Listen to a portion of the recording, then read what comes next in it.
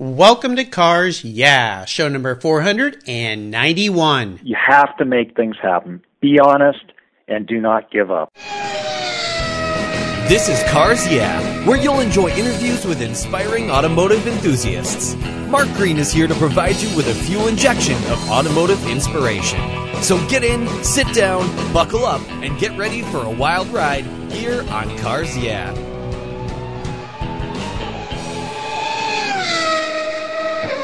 I'll never worry again about having a dead battery with my NOCO Genius Boost Jump Starter. This compact tool fits in my glove box and features rechargeable lithium battery technology that'll jumpstart a dead battery in my car, boat, truck, or RV. The Genius Boost features built-in spark-proof technology and reverse polarity protection to safely jumpstart any of my vehicles. The compact, ergonomically designed clamps are built from solid copper for maximum conductivity. There's a built-in ultrabright dual LED flashlight with 7 modes, including an SOS and emergency strobe.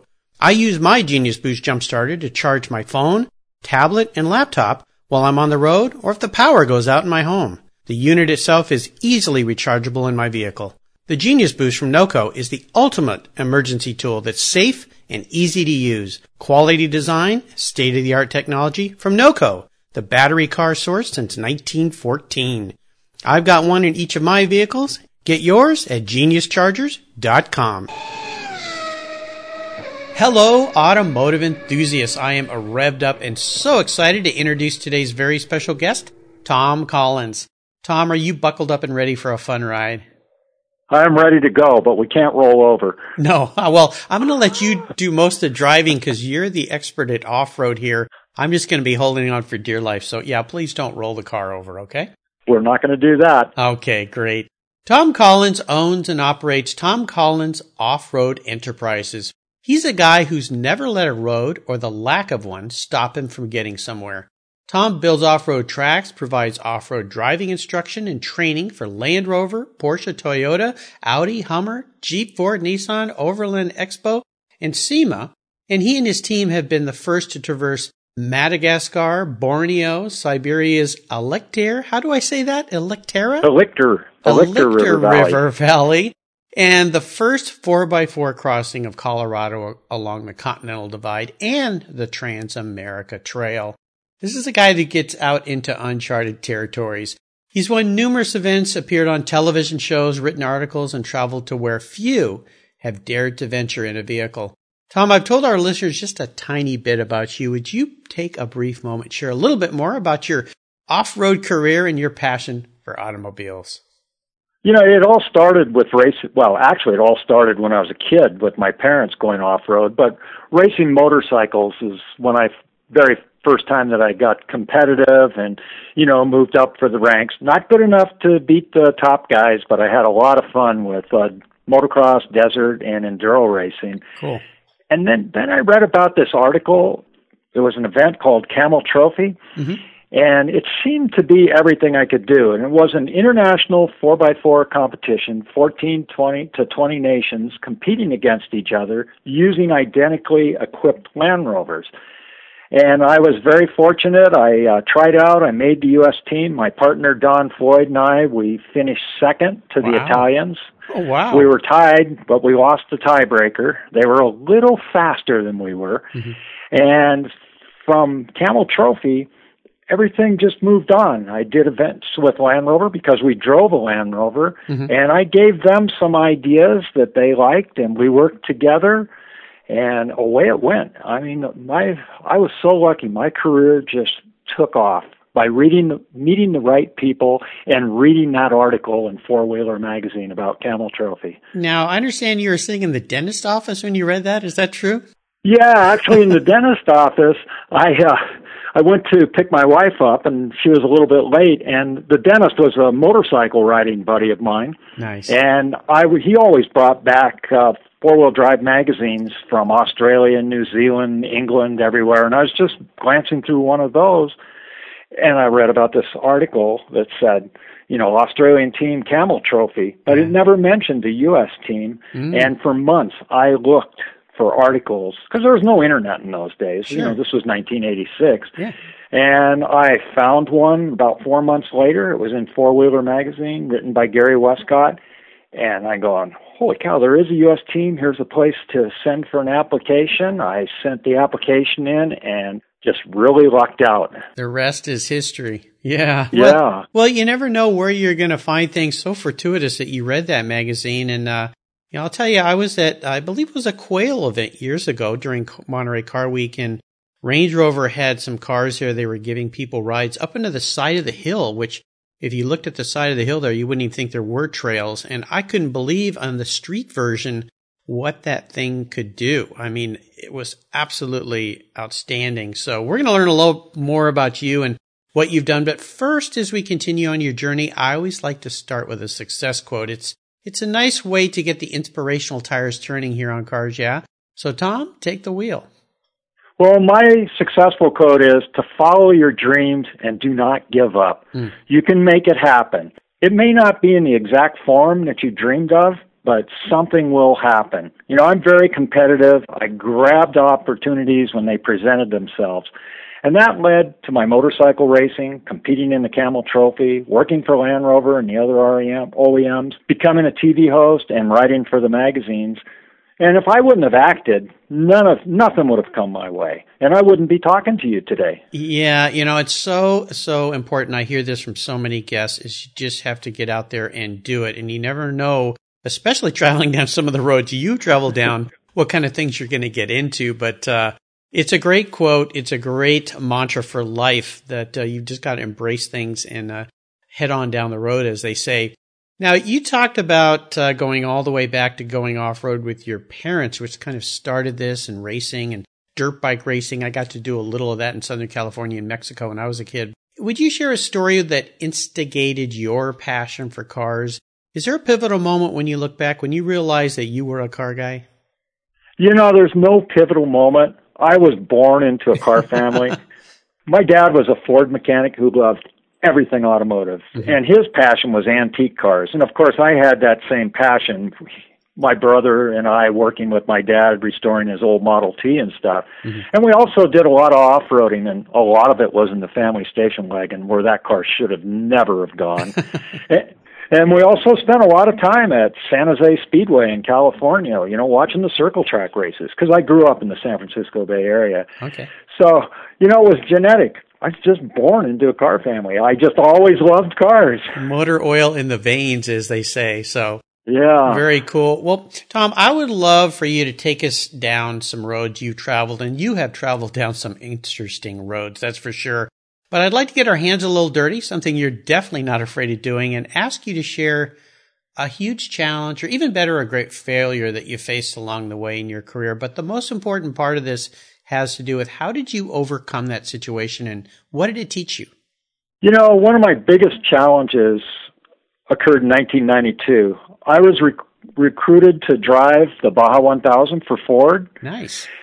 And I received a call from Livernois Racing from Michigan, and they were the ones who campaigned the F-150 I drove.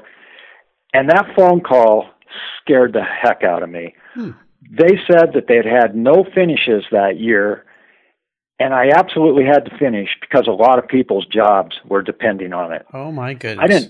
I did not sleep for a couple of nights. And that was the first time I ran the Baja 1000, really the first and only, because I'd done it in motorcycles and everything, and this opportunity came along, and it scared me. Yeah. You know, having that many people depending on you. Well, the way I overcame that was, you know, all my friends that I knew had raced the Baja 1000, and I grew up with guys in California who had done it, and I knew people in Colorado did. I talked to all of them, and, you know, they gave me ideas, and the thing that all of them told me was to take it easy in the first 100 miles. Everybody breaks their vehicles then, and that's where all the craziness is. If you can get through that, then you're going to be okay. And I also, when we did the pre-run with all the Ford teams, I listened to those guys and paid really good attention to all the advice they gave me. And after that, I had to rely on my motorcycle desert racing experience and my Camel Trophy experience to take us to the finish. we finished 4th in class, 36th overall, and we did have some mechanical problems, and I rolled the truck. There was a section that I never got the pre-run, but I got the truck straightened out, and we did cross the finish line. But what I learned is I had to trust my instincts and follow good advice. Yeah, wow, what an adventure. I can't imagine the pressure being put on you at the beginning of an event like that. You know, I've had Sal Fish, who ran those events for, many, many years. Marty Fiocca, who is another guest here in Cars Yeah, who's an avid off-roader that has run those events. And both those guys, the stories they tell about the Baja 1000 and the incredible challenges to the drivers and the machinery. I mean, was there something about the event other than all the things you just mentioned that just at the end you just went, wow, I wasn't expecting that? You know, I was awake for 50 hours because, getting the truck prepped and doing the race and doing everything. And at the end, dead tired. But, something that I didn't really expect is I thought my body would be beat to pieces. But I wasn't. The truck suspension was so good that it wasn't bad. And you know what I said during the rollover?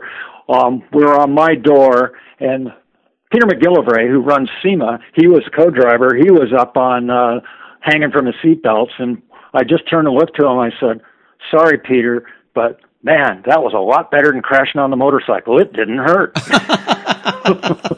Oh my gosh! Well, I was on a racetrack once as a passenger in a BMW M3 with my driving instructor, and he flipped our car over.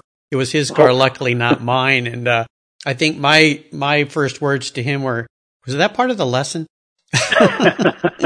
He didn't like that very much. And then I said, "You might want to turn the engine off. I think we're done." So, well, Peter had a good one after that.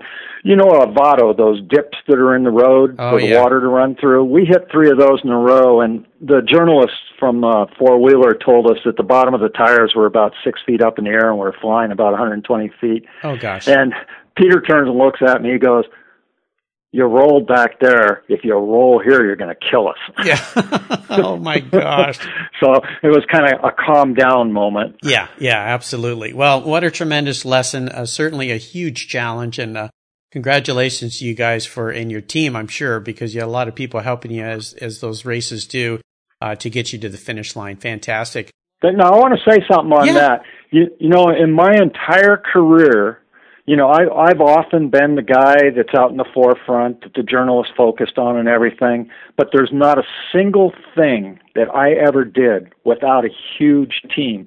Camel Trophy, I was just a team member and head of the U.S. team. Ian Chapman ran the whole thing, and that was a massive team. Baja was a massive team. Everything I did at Land Rover or Porsche, Jeep or Hummer, it was all huge teams of people that made all of that happen. I just happened to be the one that had the attention focused on it. Well, I always say we are the culmination of the people we surround ourselves with. And it sounds like you've been a pretty fortunate guy to surround yourself with a lot of very talented, wonderful people throughout your career. So very fortunate. Let's shift gears here and go to the other end of the spectrum. I'd love for you to share what I like to call a career aha moment, when all those, those headlights, all those lights you guys put on the front of those off-road vehicles come bursting to light so you can see your way in the dark. Tell us the steps you took to turn your aha moment into a success. My aha moment was at the end of the 1987 Camel Trophy. We hadn't quite finished, and we're out in the middle of nowhere in Madagascar. And Mark Smith, he's the godfather of four-wheeling. He was the lead scout on that event. He's the godfather of Jeep also, but he was working with Land Rover because Camel Trophy was such a cool event. And he sat me down and said that I had what it took to promote four-wheeling and work with the auto manufacturers. And he told me, take the good opportunities and treat everyone with respect. I listened. I followed his advice. And it gave me the confidence to succeed in a dream career because I always wanted to do something in the automotive industry. But, things just weren't happening. And also I was a little reluctant about a few things. But after he told me that I had what it took, that's when things started to click. Kudos to Mark Smith for doing that. There is nothing better you can do than encourage somebody in any way, large or small, because it builds that confidence and gives them the incentive to take that step forward and move into it. So you're very fortunate. Once again, we're talking about people. That always happens here on Cars Yeah, is the importance of people and how they support you and help you along the way. So absolutely great aha moment. How about proudest career moments? You've had many. I mean, you've trekked to some places that most people can only dream of, but is there one in particular that really stands out for you? Yeah, putting together the Great Divide Expedition with Land Rover's legendary PR guy, Bill Baker, was the highlight of my career. You know, working with Bill and meeting the premier auto journalists from North America, Australia, and the UK, that resulted in my career exploding. You know, Bill kept me busy with Land Rover, and the journalists from the major magazines in the U.S. and Australia, they had me do all kinds of expeditions and things, and that's how I ended up being a TV host on Four Wheeler TV. That's how I ended up writing for the magazines. It was just, you know, doing a good job with Bill, and he put me in contact with all these other people, and it was fabulous. If I hadn't met those people, a lot of things wouldn't have happened. Well, once again, it is the people. We're talking about cars here and trucks and bikes and things, but it all comes back to the people, as it always does. Now let's have a little bit of fun and go way back. I'd love for you to share your first really special car and maybe a memory you have with that vehicle. You know, you said cars or motorcycles, you know, when we set this up at the beginning. And, you know, my first cars, I was like all teenagers. You know, I had old 56 Fords and 58 Chevy pickups and stuff. You know, they were great for getting around, but they weren't exciting. But really the first vehicle that I owned that really did something for me, I had a 1977 400 KTM motorcycle. Cool. And that was the bike that I moved into the expert classes in motocross and in enduro racing. Mm-hmm. And my greatest memory with that bike is Pikes Peak. Everyone knows about the July hill climb. And, you know, the motorcycles all do a mass start, and they race them that way, where the cars go one at a time. Well, what most people don't know is they used to have a winter Pikes Peak hill climb, and that was on January 1st, and nobody got to practice. It was a mass start, and you went as far as the snow or weather would allow you to go. January, that hill has some snow on it, so you go all the way to the edge of the snow, and then you have to stop? Yeah, but the year that I ran it, it was, you know, the pea gravel was icy in spots, and it was dry most of the place. At the top, there were some big snow drifts. Uh-huh. Well, I had never seen that road before. My friends talked me into racing this. They had all grew up in Colorado Springs, and they'd raced it many times in the summer and the winter. I didn't think I was that competitive, and I took off on that bike, and that 400 KTM was fast. Yeah. And I busted through the 500 class, and I got in with the 750s. And I ended up in sixth place, and it was scary. All I saw was blue sky. I didn't know if the corners went right or left. I just had to tag in behind those guys and watch where they were going at high speed. And yeah, it was scary to do that. And you know, I was going to have a great finish, and I saw a big snowdrift, and those 5 bikes in front of me were going through a little slot in the snowdrift. And being a motocrosser and a wise guy, I thought I was just going to jump that snowdrift and go right past them. No, the front wheel stuck in. And I lost all kinds of places. But I got to the top and I finished. Yeah, I can't even imagine. I mean, that, even today at the paved roads that they do, I can't imagine doing that on a bike and having never done it before. I mean, there's so many opportunities to go off the road there. It's not forgiving. No. And, you know, when you're 25 years old and you think that you can handle anything, you can do it. Right now, I wouldn't be able to do it. Well, you have enough history and smarts in your skull to tell you probably not a good idea right now. So, right. Wow, great bike, great story. Well, how about the one that got away? Is there a vehicle or a bike that you let go that you really wish you had back in your garage? You know, there is one vehicle, and it was a 1989 Range Rover, and it was one of the 10 expedition vehicles for the Great Divide Expedition. And I owned that vehicle for 5 years, and I laid the Great Divide route with it, used it on the expedition, and I can't even begin to tell you all the off-road adventures I had in that car. And the greatest thing about it, it never failed me. And I was out there by myself where would have been a long, long walk to get back when I was laying all these routes out. Yeah. Wow. Fantastic. Well, let's talk about today and looking ahead. What kind of things are you working on this year that really have you excited and fired up?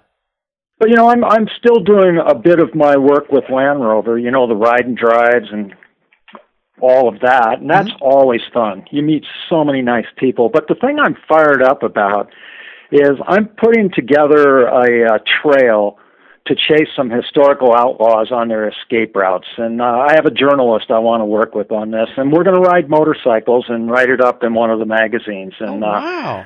Yeah, it should be really fun. And I've been studying for 2 years about their biographies and all the territory that they've covered. And there's two routes, one in the U.S. and one off in another country, and we're going to see if we can do this. Wow, this is very interesting. Now, will you be doing a video recording of this, or you end up writing a book at the end? I don't know how we're going to do it.